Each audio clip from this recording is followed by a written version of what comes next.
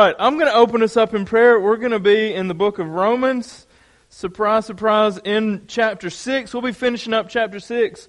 I'm going to kind of catch us up a little bit, and also we're going to be thinking, or I want to plant some seeds for next week when we get into chapter 7. So let's open up in prayer, and I ask as I open up in prayer over this service that you all would be praying for me through this, that God's Word would be made clear and as swift as possible, right? Let's open up in prayer.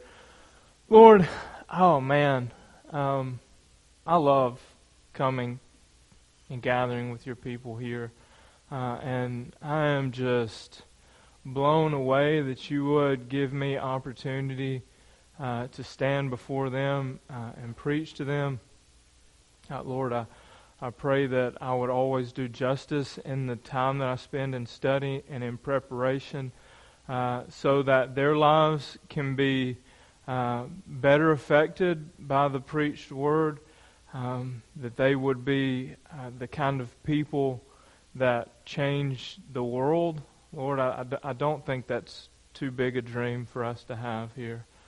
I think that that's in fact what you've called us to do, Lord, and you sent out 12 as you ascended, and we are here today because of 12, Lord. And I just glanced around, didn't get any hard numbers, but I know I see more than 12 here tonight.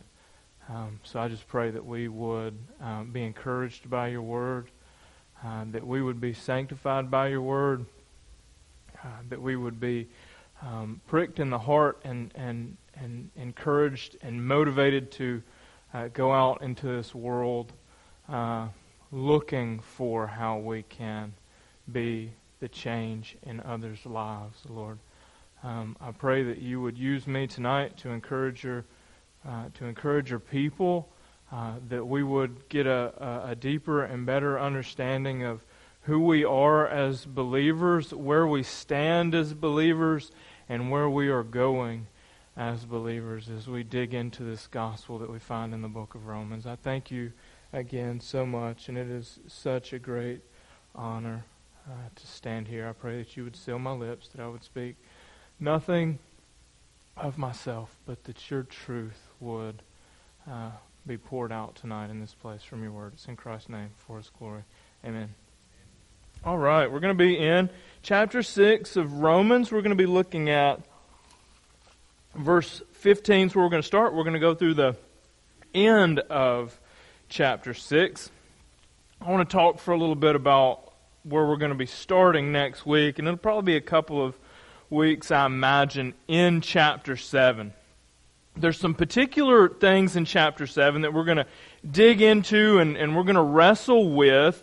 I want to go ahead and put out there before we get there, so that you can all be preparing and studying and reading ahead of time, that probably the way that I'm going to teach you chapter 7 is not the way that you've heard it before. Now, man, that should immediately throw off red flags for you, right? I want you to get that, and that's why I want to put it out there for you, right? Now, you may have heard it preached in the way that I'm going to preach it to you as we get into it, but I want to go ahead and put out there that you're likely going to hear chapter 7 somewhat differently than the way you've probably heard it in the past, or probably the way that if you were to just pick up next week and go into chapter 7 studying for yourself, that you might come out of that chapter feeling, right? So I want to go ahead again, put that out there. I want the warning flags to go off in your minds, right? I don't want you to come into that part of the study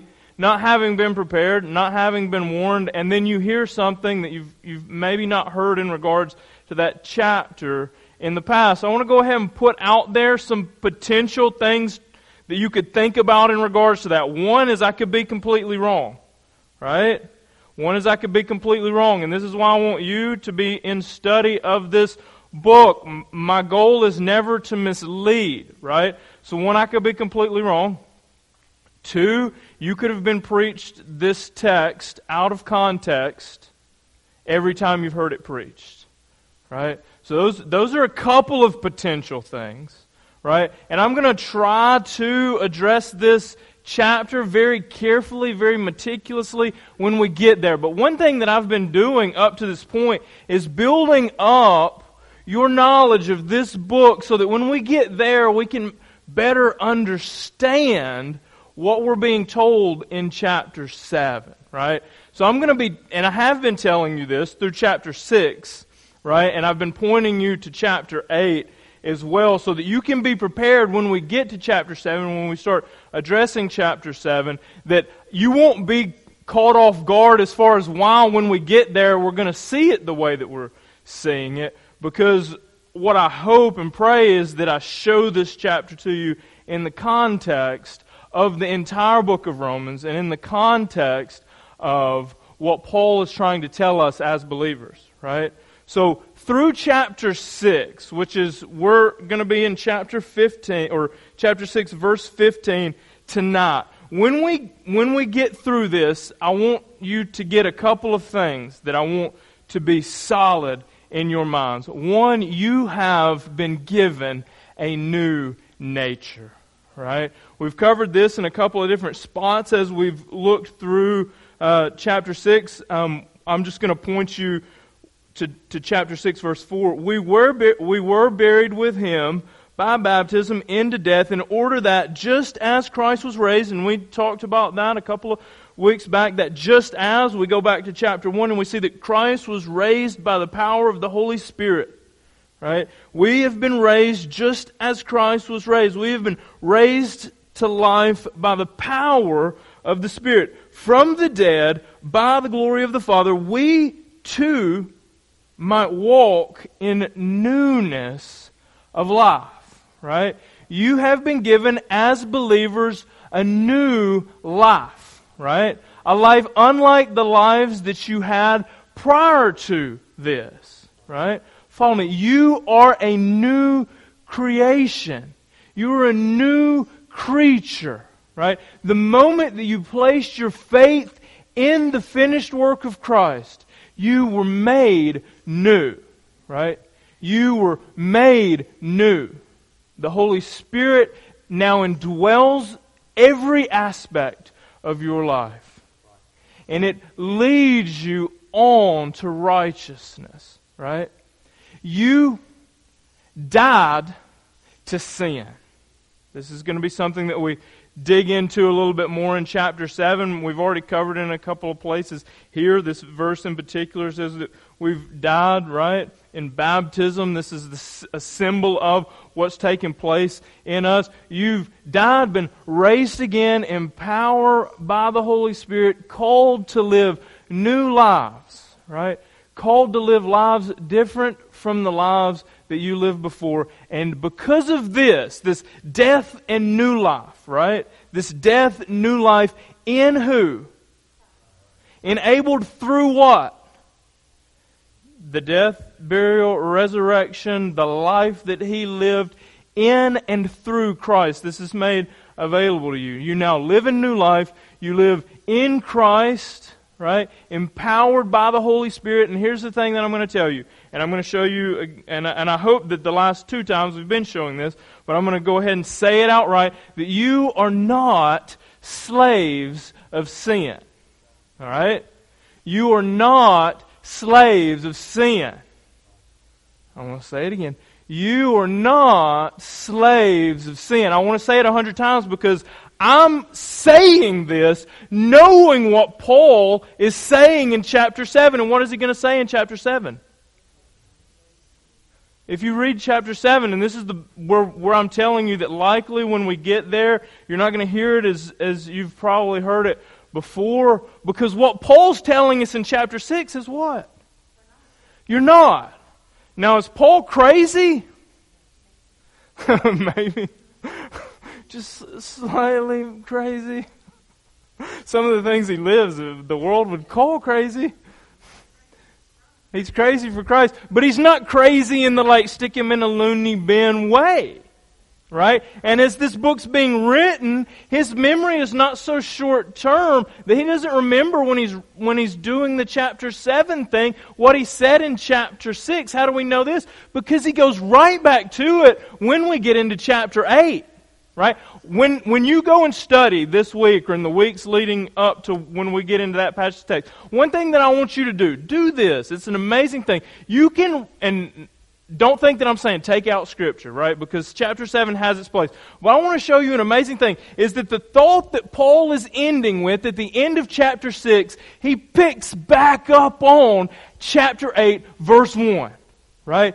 In such a fluid way that you could literally read to the end of 6, go over to chapter 8, and it be picking up on the same thought. So there's something going on in chapter 7 that I want us to explore, right? So that's kind of the build-up for the weeks to come, right? Chapter 7, where Paul says, what a miserable man that I am, right? I do the things that I don't want to do, and the things that I want to do, I don't do. Like this crazy, schizophrenic Paul that we seem to see in chapter 7. I want us to think about what's going on there. What is he trying to tell us there? What's the purpose of all of chapter 7 when he's telling us in the text here that we're not slaves of sin? And we're gonna see that. And I want you to be, like I say, I want that to be locked down in your mind, unquestionable. This is why probably one of the better ways when you're in your personal study to study the Bible is to start at a clear starting point, like the beginning of a book, and progress through that book so that you get the thought from beginning to end. Because sometimes if we were to just start in the middle of something, not knowing what's been said prior to that, we could be confused. We could think he's saying something that he's not saying. So for us, when we get to chapter 7, that's not going to be the case, because y'all have had more than 20 hours worth of the book of Romans leading you up to that point in the text. So the context of all that's been said so far will be in your minds leading into that. And I want us to kind of get there tonight by digging into the last part of chapter 6. And in doing that, Paul is here finishing up an argument that he started in chapter 5. Right? Some of Paul's arguments we've had to break up along the way just for the sake of time. I mean, his fluidity of thought through this whole thing, everything is so well thought out in his mind, the layout of this gospel, that literally we're going to go back and look at some things in chapter 2 tonight that are key and essential for us understanding chapter 6, right? So we're going to take a step back at some point tonight and look at a particular thing that he said in chapter 2. So Paul starts this in chapter 5. I'll look at verse 20. Now the law came in to increase the trespass. But where sin increased, grace abounded all the more. So that as sin reigned in death, grace might reign through righteousness, leading to eternal life through Christ Jesus our Lord. This thought then leads him into a series of questions. In chapter 6:1, he says, what shall we say then? Are we to continue in sin that grace might abound? And he answers that how? Quickly, he says, by no means. So should we continue in sin so that the grace of God can overflow? He said, that's just a foolish thought to think. He says quickly, by no means, and then he shows us over the course of a couple of verses why that would be a foolish thing to think to begin with. And in ending that thought, in verse 14 of chapter 6, for sin will have no dominion over you. What does that sound like? Does that sound like slavery to sin? Guys, ladies, does that sound like slavery to sin? What does it sound like? It sounds a lot like freedom. So I want to tell you, you are free from the dominion of sin. This is what Scripture tells you. You are free from the dominion of sin. Hear me in this if you are struggling with sin today. Hear me. Hear me, please. You are not a slave of that sin. That sin has no dominion over you if you are in Christ. Now that's a big if. If you're not in Christ, then you're enslaved to sin. And you're enslaved to sin in a very interesting kind of way. You give yourself over to sin is what we're going to find. Christian, you used to give yourself over to sin. And just as you used to give yourself over to sin, now Scripture is going to tell us, give yourself over just as you used to give yourself over to sin, to righteousness. Right? We're going to find this kind of parallel between the life that you used to live and the life that you're now called to live. And when you were enslaved to sin, you sinned willingly. That's an interesting kind of slavery there. Right? You sinned because it was who you are. Right? Now you've been made something new by the power of God. And you've been called to something higher. And I want us to get that as we dig in here. So, verse 14, for sin will have no dominion over you, since you are not under the law, but under grace. Christian, you are not under the law. And this is the idea that he's following along here. You've died to sin. You've died to the law. You're alive in Christ. You're alive in grace. You are not under the law. The law is completed in Christ. You, believer, are in Christ. Right? Do you follow me here? You are under grace. You are under grace, no longer enslaved to sin. You are not slaves of sin.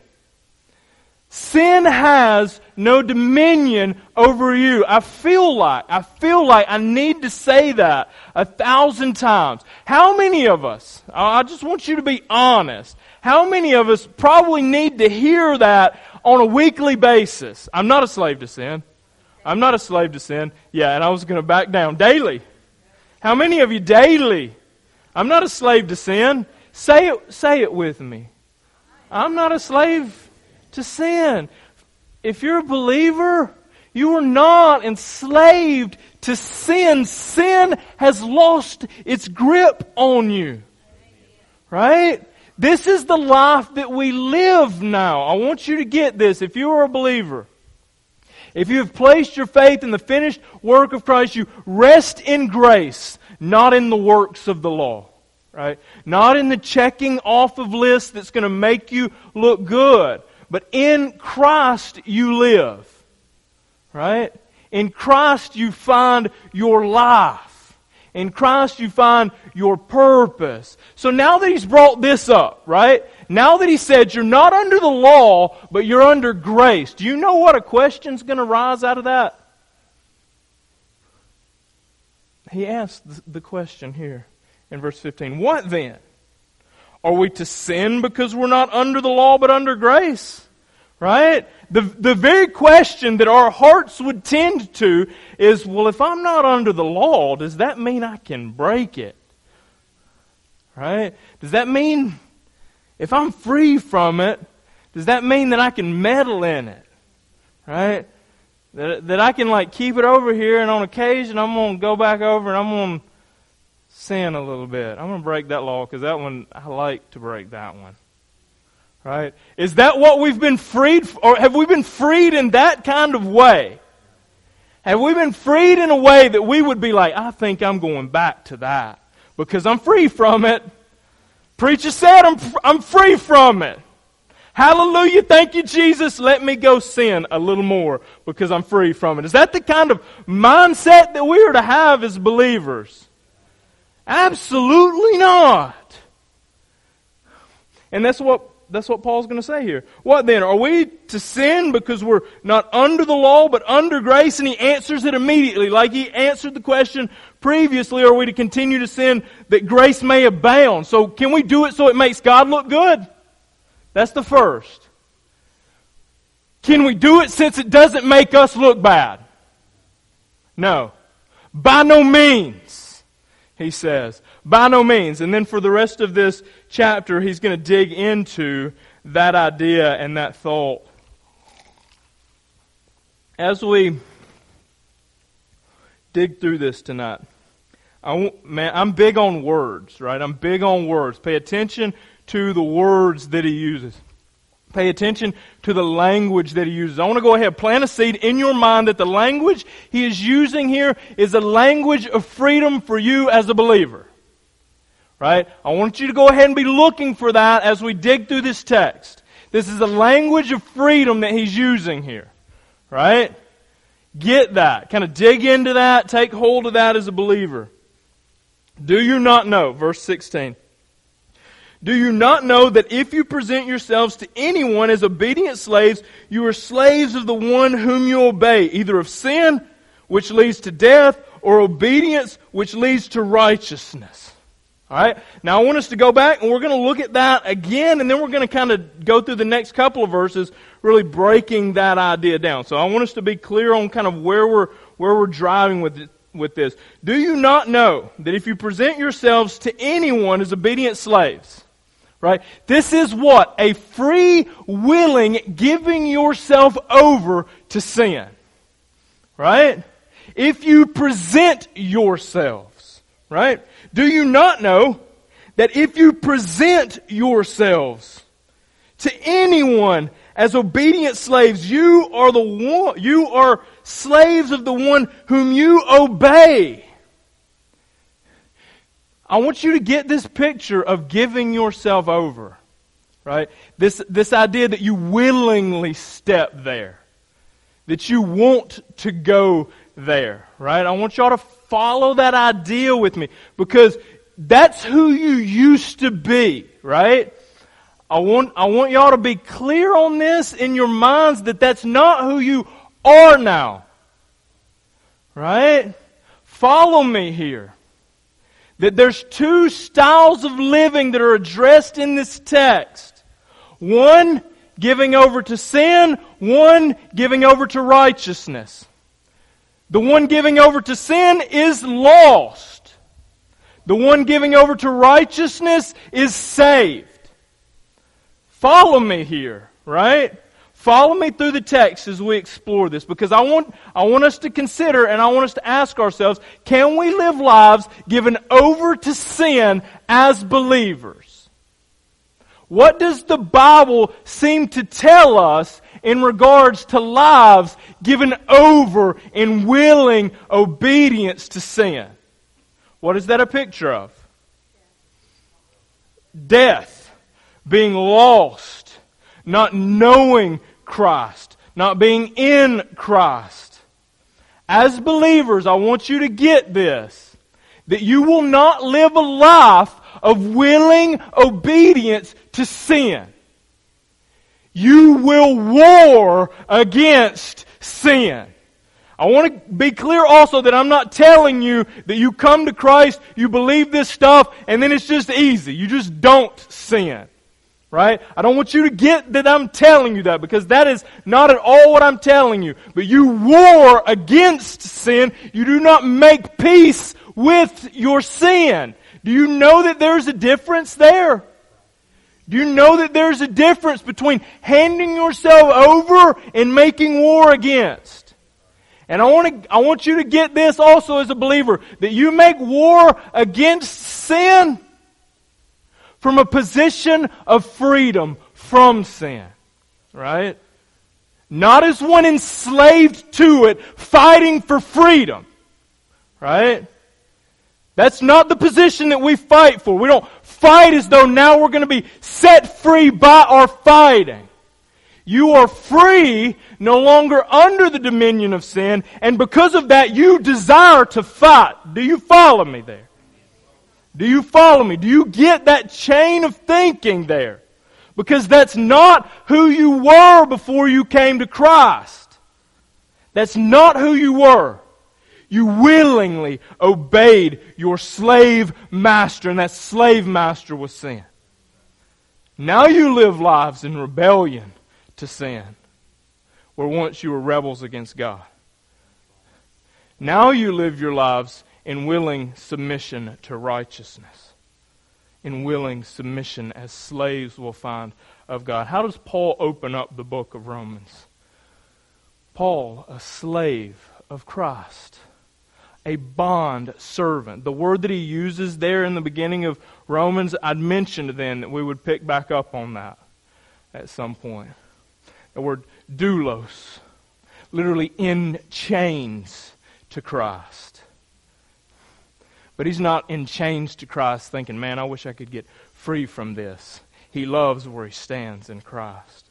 We as believers love that we have been set free from sin and enslaved to God. This is a life that we willingly choose, that we willingly live in.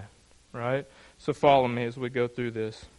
You are slaves to the one whom you obey, either of sin, which leads where? To death.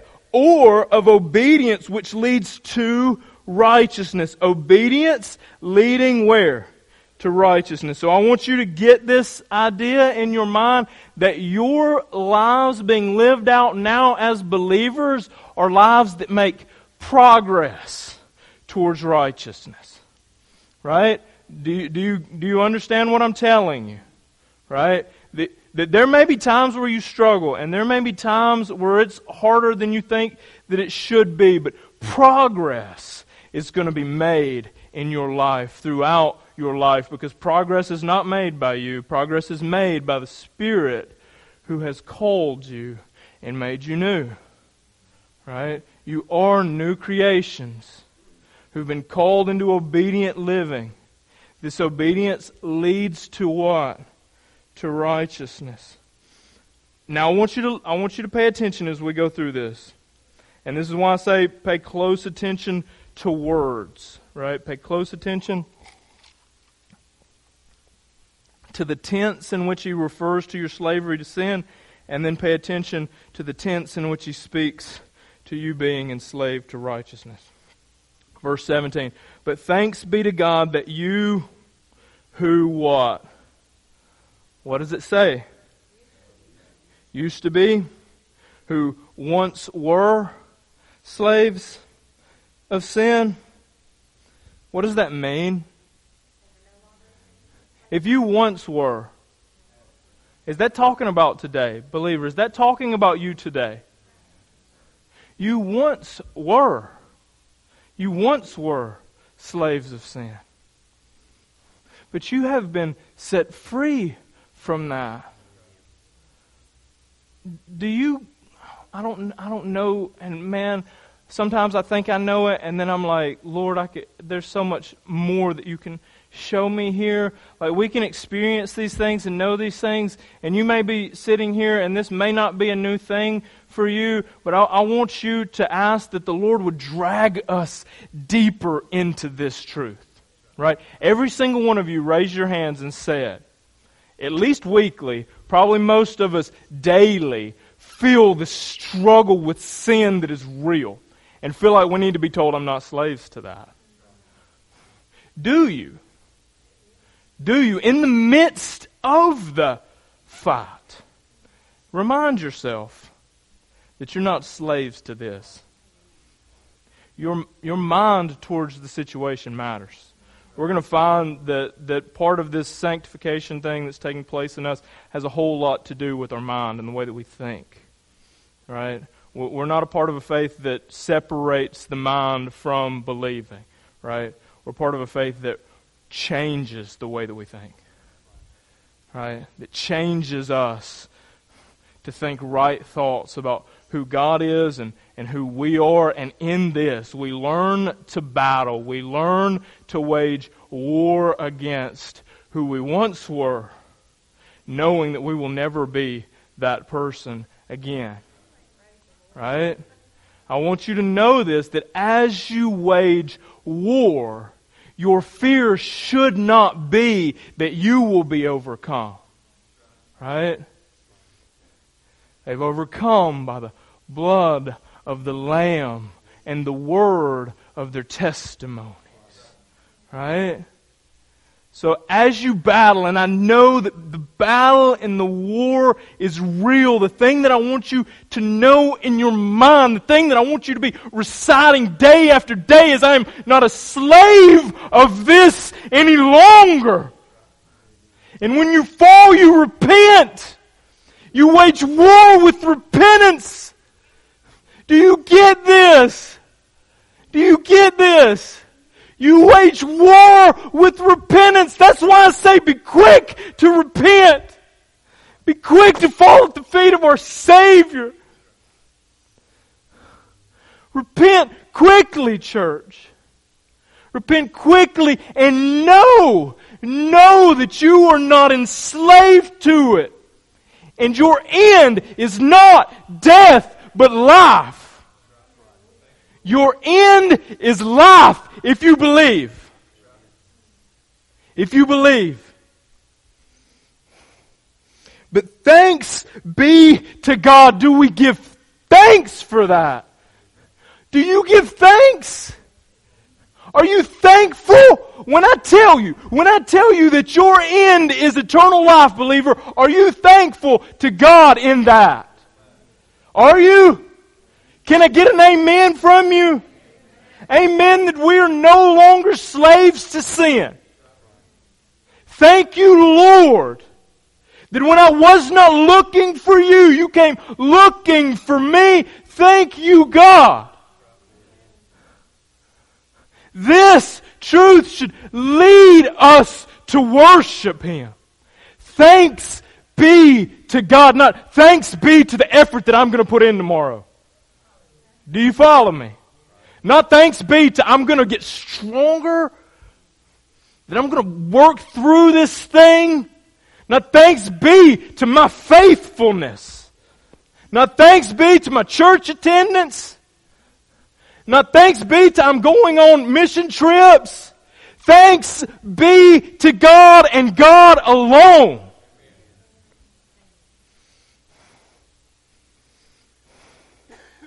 That you who once were slaves of sin have become obedient from the heart.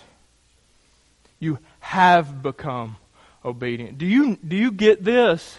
Do you get that you are something new? Believers, follow me here. Okay? In this chapter, I want it to be for you the most encouraging, helpful, and hopeful passage of text that we're leading through up to this point. There have been some that have been hard, I know.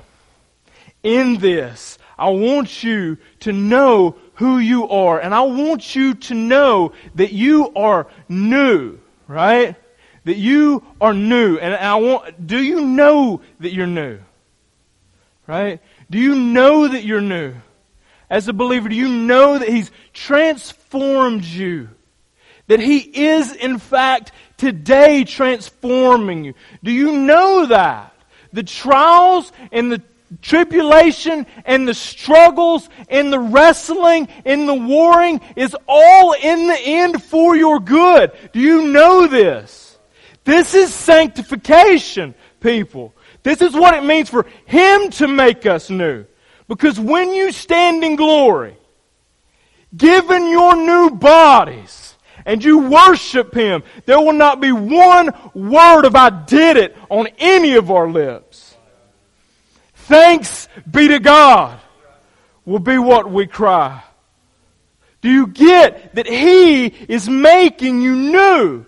That He came searching for you. He changed you. He is making you new. And He will not fail in it. The one who began the good work will surely finish the good work in you, believers. And He does this by changing who you are. Turn back. Look at this. He's talking about the heart here. Your heart is changed. Friends, your heart is changed. Who you are in your center, in your core, in your heart has been changed by Him. If you've placed your faith in Christ, in the finished work of Christ. Flip back over, chapter 2, verse 29. He starts mentioning circumcision and what circumcision represents for us in the church is that cutting off of what's old. Verse 29. But a Jew is one inwardly, and circumcision is a matter of what? The heart. By who? The Spirit. Who changed you? Who made you new? Who gave you a new heart? Who is today giving you new desires? Who? Will He fail you in that? Then wage war against your sin, because you will win. You will overcome. Sin has no dominion over you. Do you follow the truth of that statement? That you are not slaves to sin, you are slaves to righteousness. What does that mean for you, believer? That you will do righteous work. You will, because you're slaves to righteousness. And you give yourself over to this slavery. Do you get that? Do you believe that? Is that where you are? Church, is that where we are as believers? Do we know this to be true in our lives? Let your mind be renewed to this truth.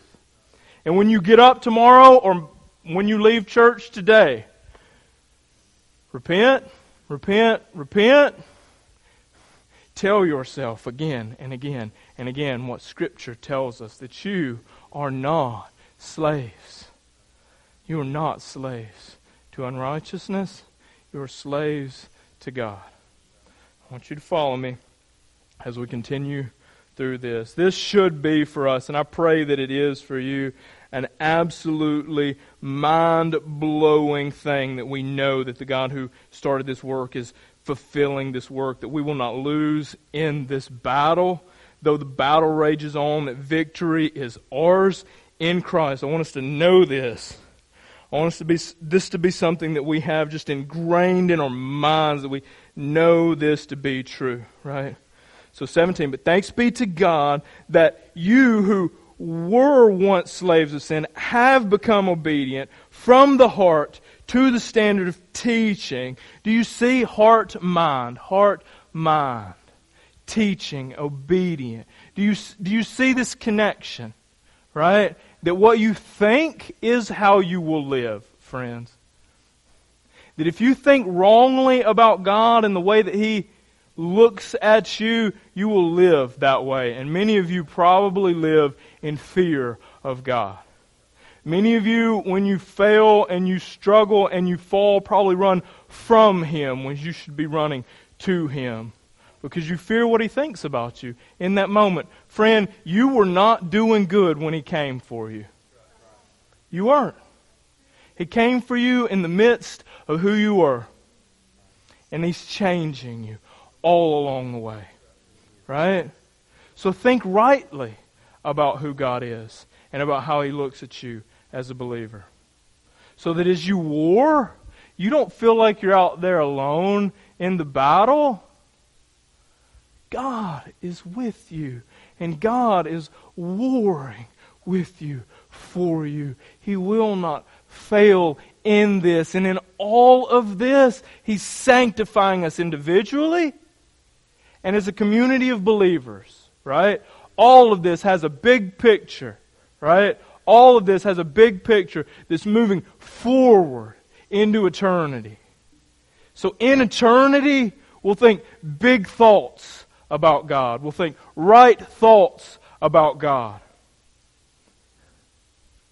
He won't have to make you forget about this life so that you no longer weep over it. Because you'll see what He's been doing all along. All along. Every struggle, every trial, every failure, every beat down, every seeming defeat. God is, in fact, working all things together for you. Right? When we start thinking like this, when our minds are fixed on this, we start looking at the way that we live differently. Right?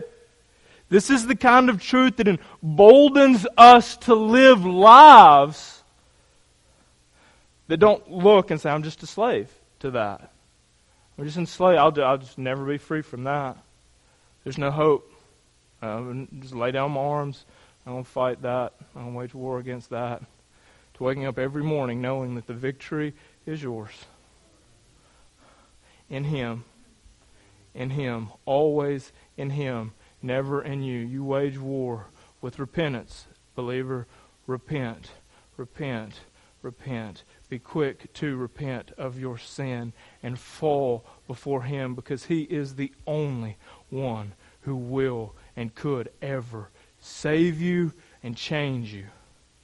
And He's promised this for us. He's promised this for us.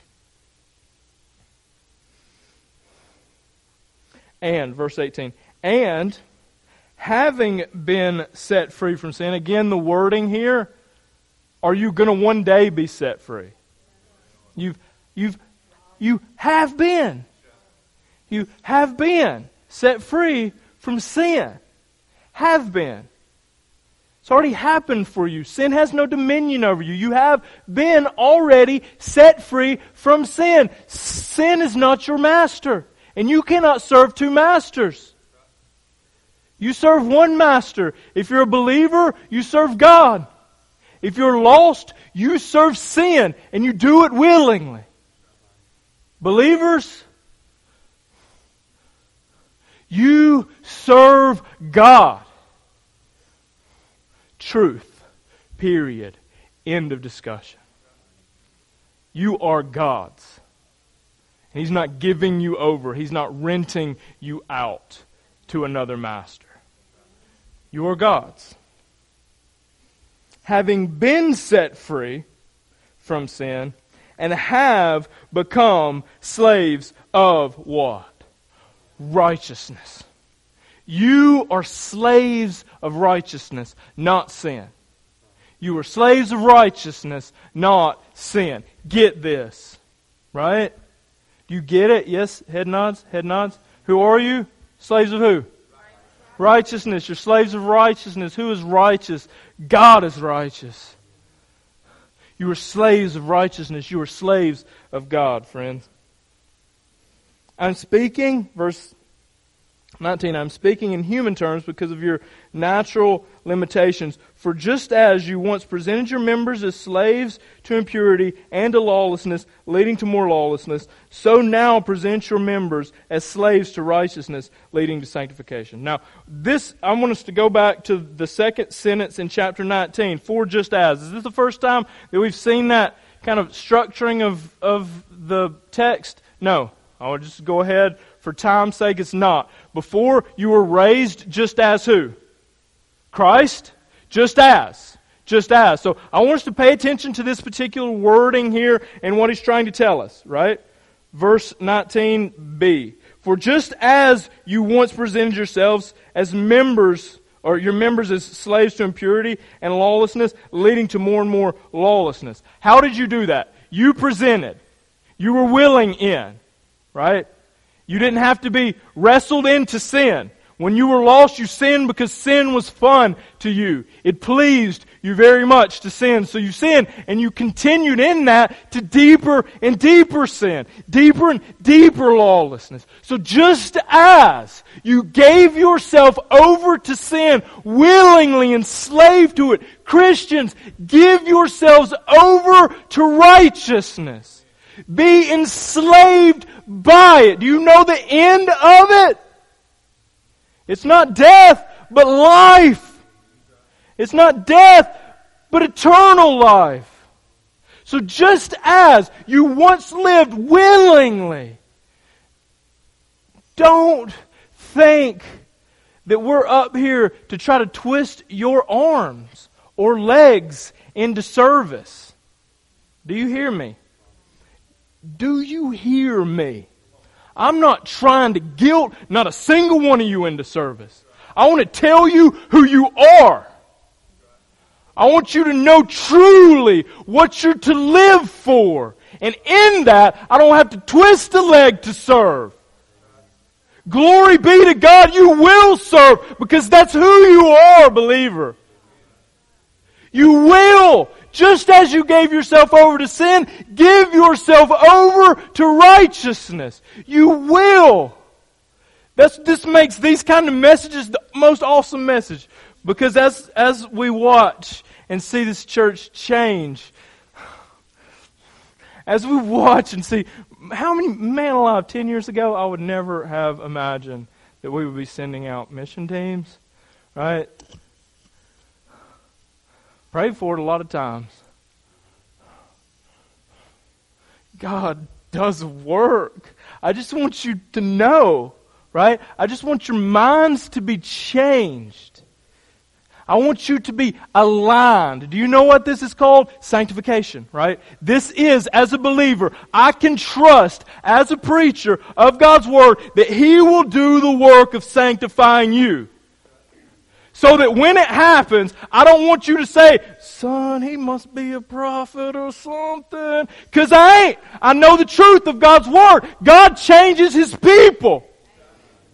It ain't prophecy. It's the truth of God's Word. You will be changed.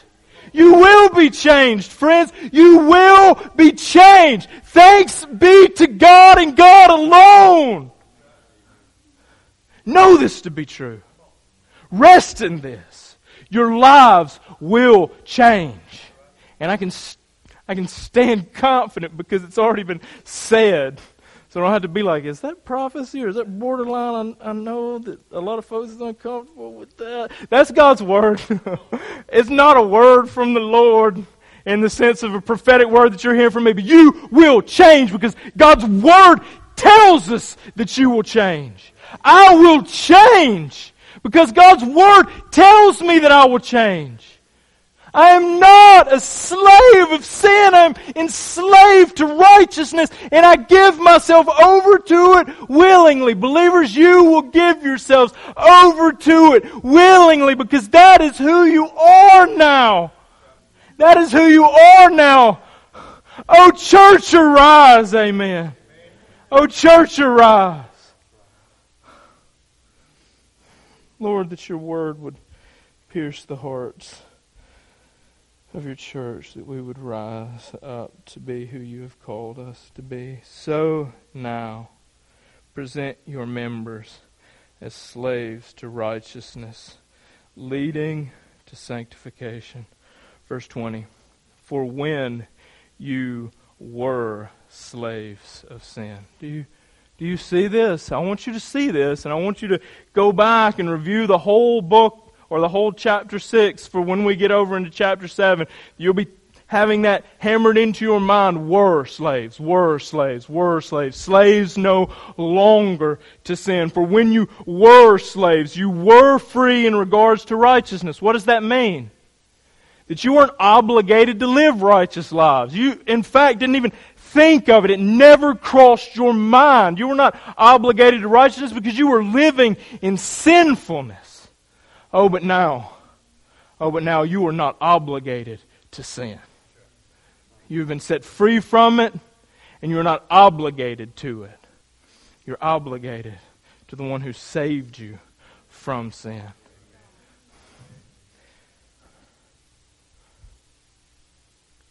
Verse 21, but what fruit were you getting at that time from the things which you are now ashamed? Clearly, shameful fruit is what we were producing before God came and rescued us. But that is not the case for us now. That is not the case for us now. For the end of those things is death. But that's not the case, believer, for you now. The fruit that you will produce will be righteous fruit, leading to sanctification. The end of that will be eternal life, secured by the work of Christ for you in your place on the cross. This is where we stand as believers, right? This is who we are. Verse 22, but now that you have been set free from sin and have become slaves of God, the fruit you get leads where? To holiness, to sanctification, and its end is what? Eternal life. So God has saved you, and the end result of that is what? Who's doing it? Whose work is it? Will He fail in His work? What hope do you have?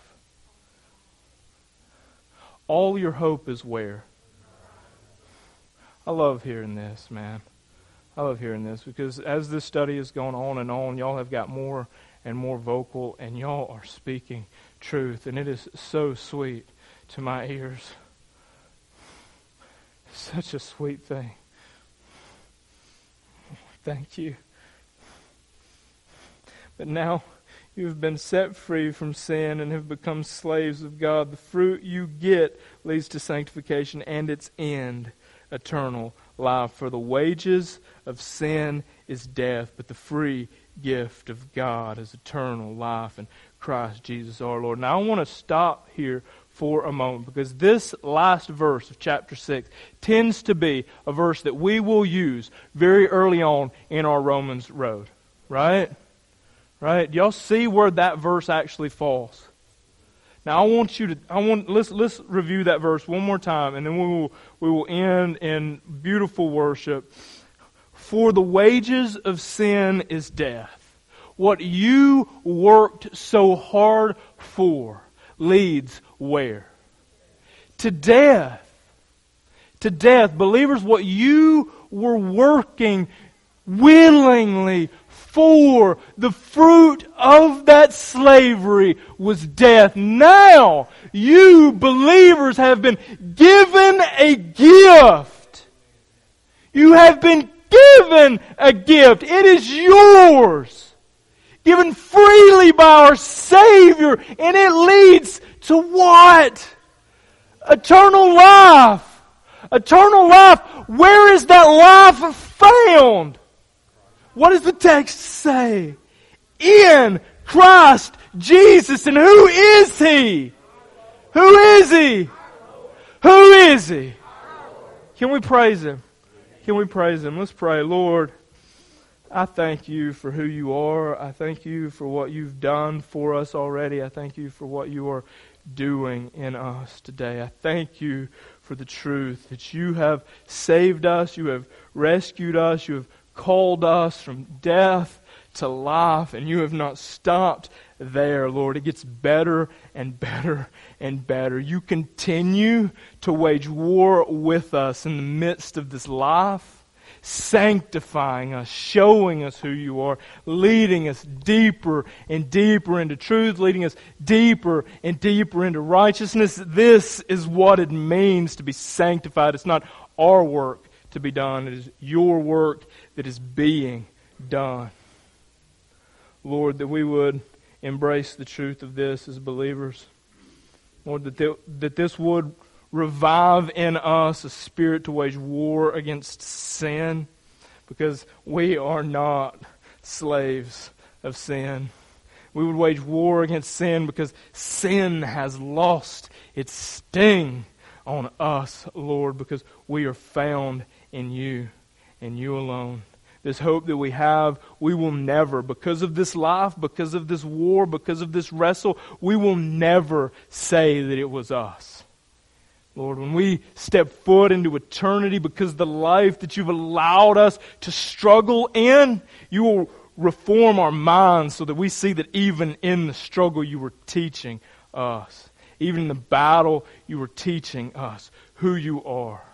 So that You teach us to think right thoughts about who You are. And this is going to lead us into an eternity of worship, Lord, that we would know You more. That we would know You more. That Your church would, in fact, arise to the place that You have called us to. That we would go and share this news. Because what wonderful news it is that You have made a way for the wayward soul. It's in Christ's name and for